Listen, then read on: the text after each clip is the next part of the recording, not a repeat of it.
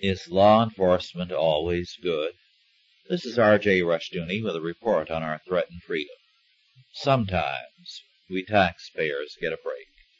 In 1980, Donald Lambro in Fat City, How Washington Wastes Your Taxes, listed 100 federal agencies which have been wasting our money. This list, he made clear, was not complete. The main function of these agencies is to spend money and to provide bureaucratic jobs. The good news is that one of these, created in 1968, died on April 15, 1982, after spending nearly $8 billion of our money. This agency was the Law Enforcement Assistance Administration. Like all such agencies, this one was given a good name, one designed to make criticism difficult.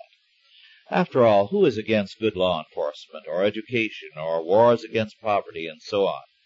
Usually, however, the better sounding the cause is, the worse the agency and its work. Freeloading prospers best under a noble name. This was true of the Law Enforcement Assistance Administration.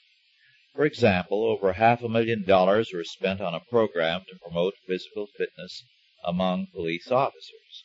One of the ideas this project came up with was, as Lambro reported it, a desire to develop Dick Tracy-type wristwatch so that police officers could obtain a quick reading of their blood pressure, temperature, and pulse while on the go.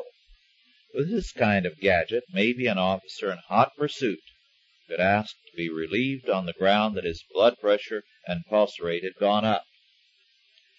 Another project, funded at $27,000, was a study to determine why convicts want to escape from prison.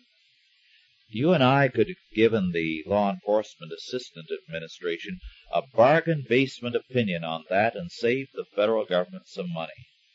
The point is, however, when an agency thinks up subjects like that, it means that it is straining to find ways to spend the appropriated money and to reward some sociologist with a grant of money.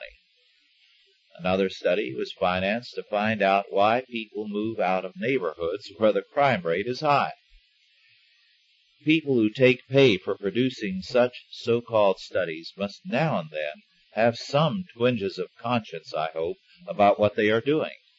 Streetwalkers are at least honest about what they are. Lambro said of the Law Enforcement Assistance Administration in 1980, quote, "There are a number of things wrong with this program, not the least of which is that it has had a difficult time spending its money," unquote. All kinds of silly subjects were studied in the name of law enforcement, delinquency programs, and other such noble-sounding causes. Perhaps Congress killed the agency because it ran out of excuses for spending. Well, Lambro tells us that there are at least 99 more such bureaus that he can document as useless and wasteful. Maybe Congress even created some new ones to replace this one. One thing is sure. Washington is spending more money than in 1980 when Lambro wrote, and the jobless rate in Washington, D.C., the lowest probably in the United States, is certainly not made up of civil service people.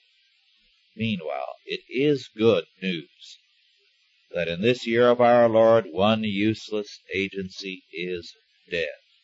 We can hope that many more will be finished off next year before taxes finish off the rest of us. This has been R.J. Rushdoony with a report on our threatened freedom.